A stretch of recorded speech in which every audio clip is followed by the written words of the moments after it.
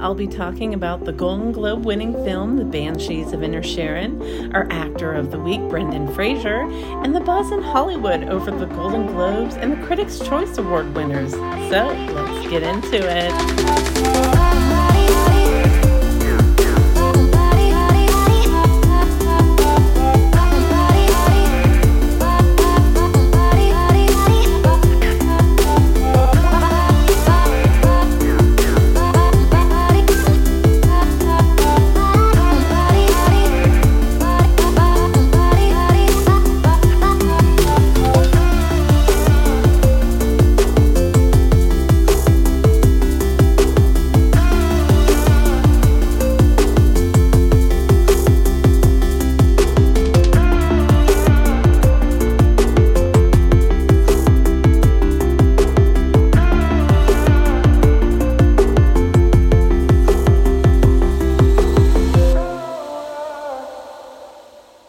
Hello and welcome to another episode of Film Folly. I'm Amanda Rose and I'm so happy you are joining me once again.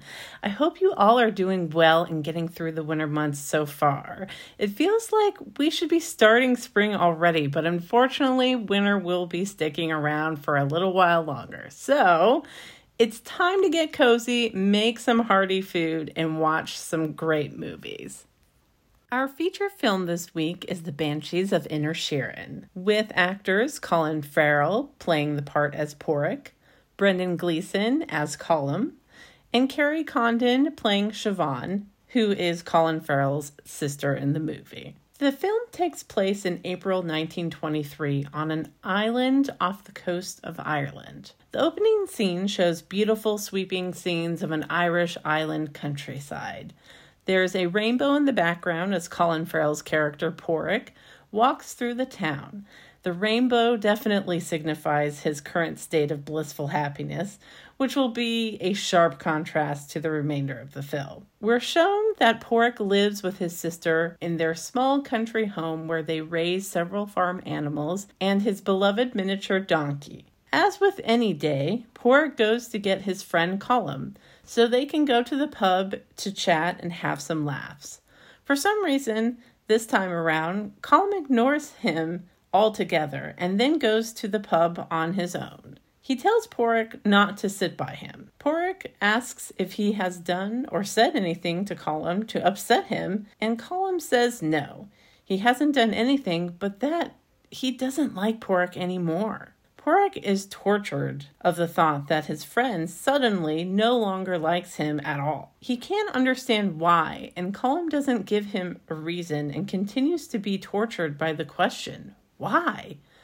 Porrick tries to continue to be Colum's friend, but Colum avoids him at every turn. Later, they see each other at the pub, and Colum finally explains that he has felt a sense of time slipping away, and he feels like the time he has left would be better spent doing other things like writing music than listening to Porrick's dull talk and complaints. Porrick asks if he's dying, and Colum says no. He just doesn't have the time for aimless chatting. Colum wants something meaningful to come out of his life instead of wasting time chatting. Colum claims none of Porrick's conversations really add anything to his life. Porrick walks home upset and sees his sister on the way to the pub where he was supposed to meet him to have a sherry. She asks him what is wrong and why he is clearly upset, and Porrick says he's not in the mood to drink with her. Siobhan angrily goes to the pub and confronts Colum and demands to know what is going on. Colum says Porrick is dull and he doesn't have any room in his life for dullness. Siobhan is surprised and says Porrick has always been dull. What has changed? Colum explains he has changed and reiterates that he doesn't have a place for dullness. Siobhan says, but you live on an island off the coast of Ireland. What the hell are you hoping for? Colum replies, for a bit of peace in my heart. Later in the film, as Porrick tries to move on with his daily life, he goes to the main town on the island to sell his milk from his animals to the grocers. He runs into the town police officer, and still in a sad yet angry mood from Colum, Porrick knowing the police officer abuses his own son, makes a slide comment to him about it. Porrick gets punched badly in the face a couple of times from the police officer outside after leaving the grocer's. Colum just so happens to be walking up into the town and sees the whole ordeal.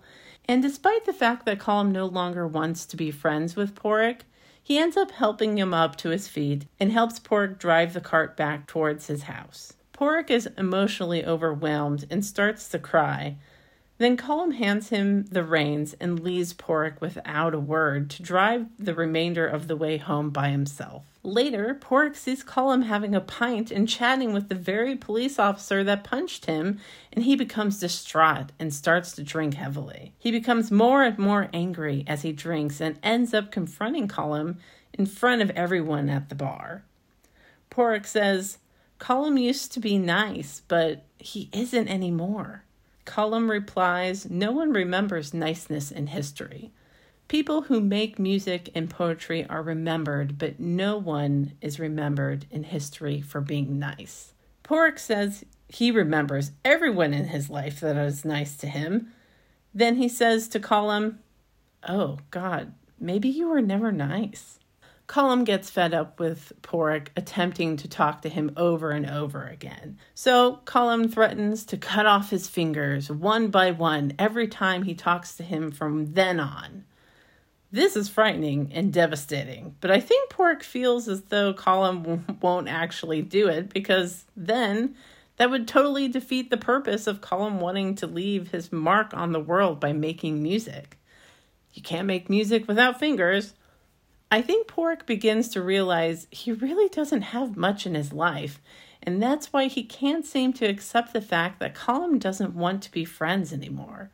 That's the reason he can't seem to keep himself from trying. Later, Colum actually ends up cutting off his finger and throws it at Porrick's front door.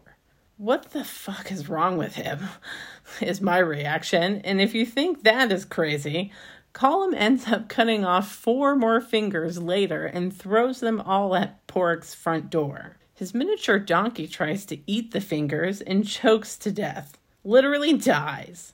There are numerous dark humor undertones to the film, and this, being so over-the-top ridiculous yet horrifying at the same time, it comes off as humorous.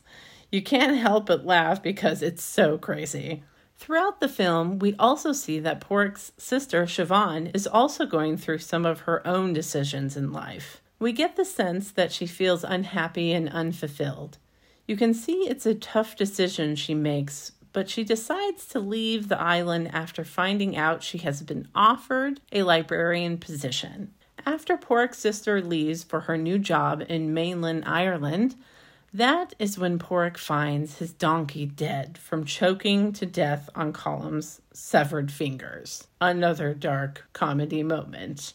It's so horrible, it's funny. Porrick is so distraught over his sister moving away, his cherished donkey dying, the mental anguish he has gone through over Colum, and the fact that he seems to be faced with being completely alone. He declares a rivalry and tells Colum he will be coming over to his house at 2 p.m. on Sunday to burn his home down, with or without him in it. He asks that Colum leaves his dog outside so as not to harm the innocent animal. With anger and a deep sadness, Porrick does indeed set his house on fire. But even though he said he wouldn't, after setting the house on fire, he looks through the window to see if Colum decided to stay inside. Porrick sees Colum is indeed within the home, and with a heart that's been hardened, Porrick walks away, with the house ablaze. There seems to be an intense loneliness now in Porrick, a despair and bitterness that has now made its home in his heart. Surprisingly, Porrick finds Colum at the beach, not having burned down in his home. Colum apologizes for having accidentally killed his donkey and says, because the house is burned down, they are now even. But Porrick looks intensely at Colum with pause and says, it would only be even if you burned in the house. Porrick has lost the sense of niceness he talked about in the beginning of the film and is hardened. Surprisingly, in this moment, Colm tries to make conversation with Porrick, and you get the sense that Colm now finds Porrick interesting and no longer dull. Personally, I feel a sense of sadness in the fact that niceness or kindness is interpreted as being dull, and someone is only interesting if they are extreme and mean-spirited. But one could also interpret Colm's sudden change in attitude towards Porrick because maybe Porrick now appears to have a new layer to his personality through suffering, unfortunately, that appeals to Colm a little bit more. However, to me, it just seems so cruel and narcissistic to break someone only to inject suffering so that now they seem more appealing to you. To Colm, friendship seems to be all about rigid, conditional requirements that only serve him. Additional themes in the film explores the idea of how we can change over time. We've all had friendships that have faded over time or just don't feel the same as they used to. The dynamic that once was there between friends doesn't seem to be there anymore. That can be a heart-wrenching thing, especially if the friendship has been very important to you in your youth or in your adult life. It leaves you with a sense of loneliness and, in a way, grief. I think that is what Porrick is feeling and why he pushes so hard to try and get that relationship back. Because he is now discovering how important it was to him. Like, he doesn't know how he is without it. Or he doesn't want to face himself without the distraction of others such as Colm or his sister. This is an exploration of how relationships can change you and sometimes not for the better. A standout scene for me was the moment Porrick and Colm are having beers outside the pub, and Colm finally explains to Porrick why he doesn't want to be friends anymore. Colm says that Porrick's conversation and friendship doesn't add any value to his life, and that's the reason why he doesn't want to be friends with Porrick anymore. Porrick seems shocked and dumbfounded. Hearing someone say, in essence, you're a waste of a human being and aren't worth knowing, has to be incredibly hurtful to one's core. That must put him in a state of thinking about his own life and what meaning he is getting out of it. In the beginning of the film, Porrick seems like a person who doesn't think too deeply about things, but this situation has forced him to reevaluate himself and the meaning he is getting out of his own life. This film is very deep and has a lot of layers to it. I've talked about scenes within this movie that fit the topics that resonate with me the most, but there's so many other layers to this film and other scenes that were impactful that I just didn't get into here. I think that is why this film is such a success, because it has so much emotional depth and layers to what is going on within it. It has an art house feel, which some people absolutely love and others don't. But I liked it very, very much. And it's just incredibly acted as well. If you watched The Banshees of Inisherin and would like to touch on other themes explored in the film that I didn't cover, let me know and why they were so memorable for you. Send me a voice memo or email to filmfollypodcast@gmail.com. I'd love to hear your thoughts. For this week's pick, we have Actor of the Week, Brendan Fraser. Brendan James Fraser is an American-Canadian actor born December 3rd, 1968. Fraser, the youngest of 4 boys, was born in Indianapolis, Indiana, the son of Canadian parents. His mother was a sales counselor, and his father was a former journalist who worked as a Canadian Foreign Service officer for the Government Office of Tourism. After graduating from Seattle's Cornish College of Arts in 1990, he began acting at a small acting college in New York City. He planned on studying towards a Master of Fine Arts in Acting from Southern Methodist University, but stopped in Hollywood on the way and decided to remain there to start his film career. Shortly after arriving in Los Angeles, Fraser met actress Afton Smith while attending a barbecue at Winona Ryder's house on July 4th, 1993. They married on September 27th, 1998, and had 3 sons. Fraser had his breakthrough in 1992 with the comedy Encino Man and the drama School Ties. He gained further prominence for his starring role in George of the Jungle, released in 1997, and emerged a star playing Rick O'Connell in the Mummy trilogy from 1999 to 2008. He took on dramatic roles in Gods and Monsters in 1998, The Quiet American, out in 2002, Crash in 2004, and further fantasy roles in Bedazzled, which was out in 2000, and Journey to the Center of the Earth in 2008. In December 2007, Fraser's publicist announced that Brendan and his wife Afton had decided to divorce.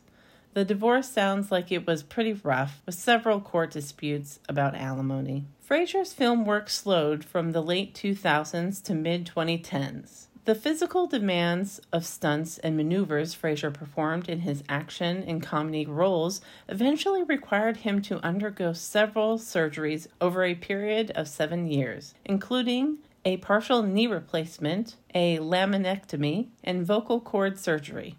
In 2018, Fraser said that he had been sexually assaulted by Philip Burke, the then president of the Hollywood Foreign Press Association, the nonprofit organization that votes for the Golden Globe Awards. The alleged assault, his subsequent divorce, and the death of his mother launched Fraser into a depression that, combined with his health problems, led to a pause in his career. Several publications and social media users interpreted that Fraser was blacklisted from Hollywood because of his accusation against Burke, which Burke denies. In the 2018 GQ piece, where Fraser first publicly made the allegation, he said, quote, "The phone does stop ringing in your career, and you start to ask why. There's many reasons, but was this incident one of them? I think it was," end quote. In contrast, Fraser also clarified in his 2019 appearance on the radio show Sway in the Morning, quote, "I don't think the Hollywood Foreign Press Association really wields that much power," end quote. In 2022, Fraser told GQ that if he receives a nomination by the Hollywood Foreign Press Association for his latest film, The Whale, he will not participate because of the history he's had with the organization. Fraser did end up receiving a nomination and did not attend the event. Brendan branched into television roles with the history miniseries Texas Rising in 2015, the Showtime drama The Affair from 2016 to 2017, the FX series Trust, which was released in 2018, and the HBO Max DC Universe series Doom Patrol, which was out in 2019 to present. Fraser's film career was revitalized by appearances in major films such as No Sudden Move, which was released in 2021, and The Whale, which was out in 2022. Brendan has been nominated for several acting awards for his powerful performance in The Whale, including a Golden Globe nomination, as stated previously, and won the Critics' Choice Movie Award for Best Actor. As of February 2018, Fraser lives in Bedford, New York, in Westchester County. Some fun facts about Brendan. He speaks French and serves on the board of directors for the Film Aid International. He's an accomplished amateur photographer and has used several instant cameras in movies and on TV shows, most notably on his guest roles on Scrubs. In his first appearance on Scrubs, he used a Polaroid pack film, and on his second appearance, he used a Holga with a Polaroid back, a Japanese-only model. Due to his fondness for instant cameras and his creativity with them, the book Collector's Guide to Instant Cameras has a dedication to Fraser in it. He's also an accomplished amateur archer. Since 2018, Fraser has been a celebrity judge on the Dancing Stars of Greenwich's annual charity gala, which raises money for the nonprofit organization Abilis, a local charity which supports more than 800 individuals and their families with disabilities in Fairfield County, Connecticut. His former wife, Afton Fraser, also takes part in the dance competition. In 2022, Afton and Brendan Fraser received the Heart of Abilis Award for their support and fundraising work for the charity. Many well wishes to Brendan Fraser and continued good luck to him during these award seasons and with his recent Oscar nomination. And speaking of awards season, now it's time for Hollywood news. For this week's segment, I'll be going over the winners for the Golden Globes and the Critics' Choice Awards. The Oscar ceremony won't be until March 12th, but they've just announced the nominations and we'll be going over those next week. But for now, let's hear about the winners for the Golden Globes. For the 80th annual Golden Globe ceremony, released on January 10th, we have, for film, Best Motion Picture in a Drama, the winner was The Fabelmans. Best Motion Picture for a Musical or Comedy, winner, The Banshees of Inisherin. Best Motion Picture for Non-English Language, Argentina, 1985. Best Animated Motion Picture, winner, Guillermo del Toro's Pinocchio. Best Director in a Motion Picture, Steven Spielberg, The Fabelmans. Best Screenplay in a Motion Picture, Martin McDonagh, The Banshees of Inisherin. Best Performance by an Actor in a Motion Picture Drama, Austin Butler in Elvis. Best Performance by an Actress in a Motion Picture Drama, Cate Blanchett in Tar. Best Performance by an Actor in a Motion Picture Musical or Comedy, Colin Farrell, The Banshees of Inisherin. Best Performance by an Actress in a Motion Picture Musical or Comedy, Michelle Yeoh, Everything Everywhere All at Once.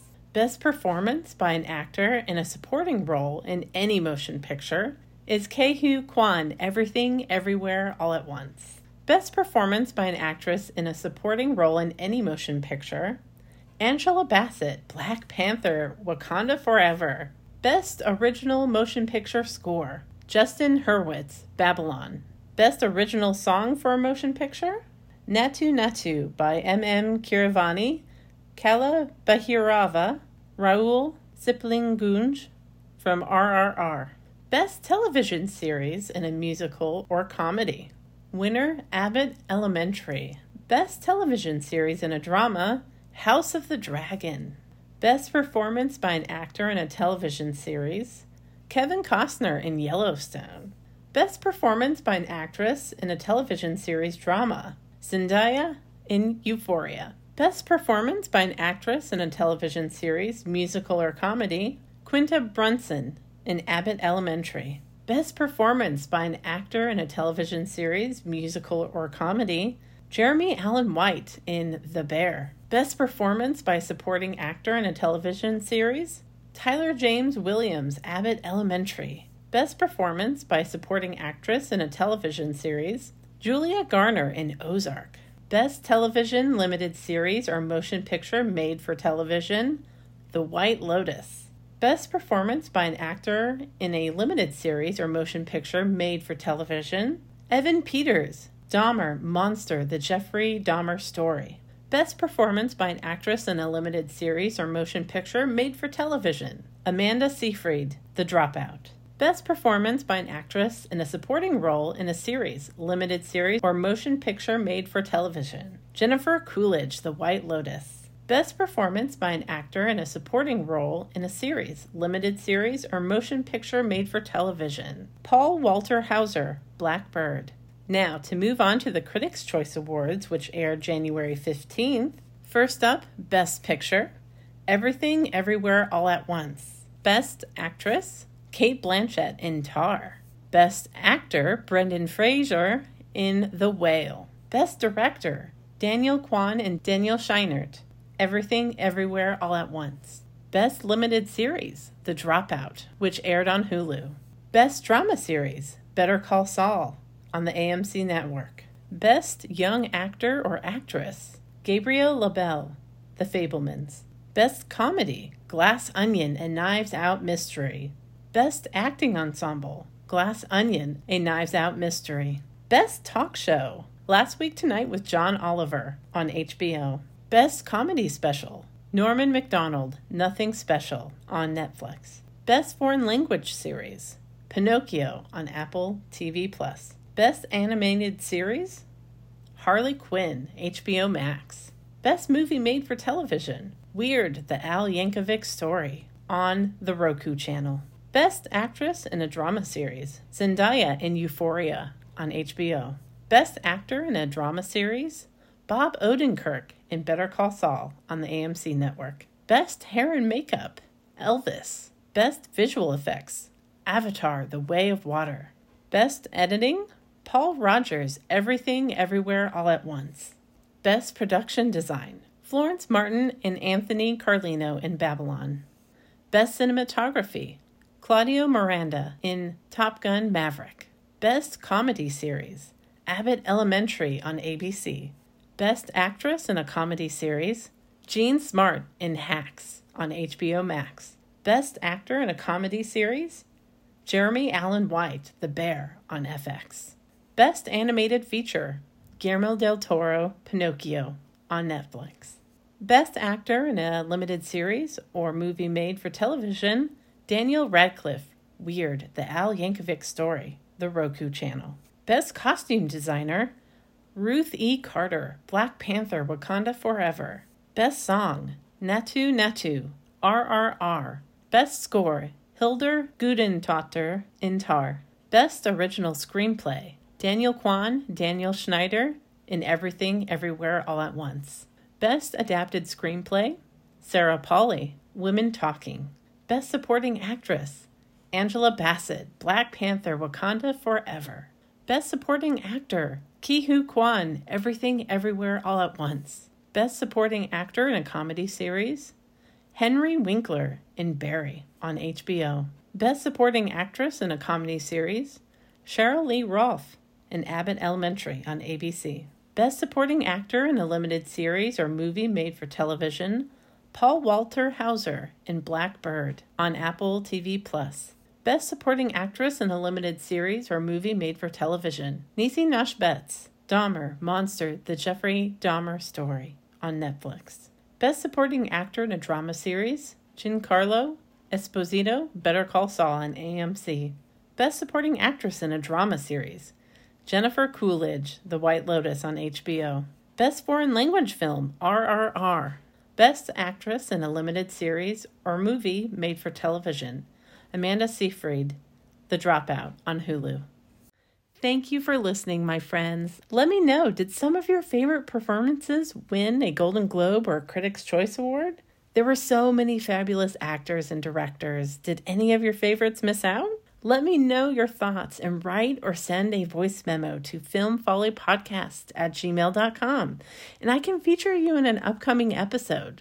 Next week, I'll be talking about the Oscar nominations and the film The Pale Blue Eye, an 1830 period murder mystery drama out on Netflix with Christian Bale and Gillian Anderson.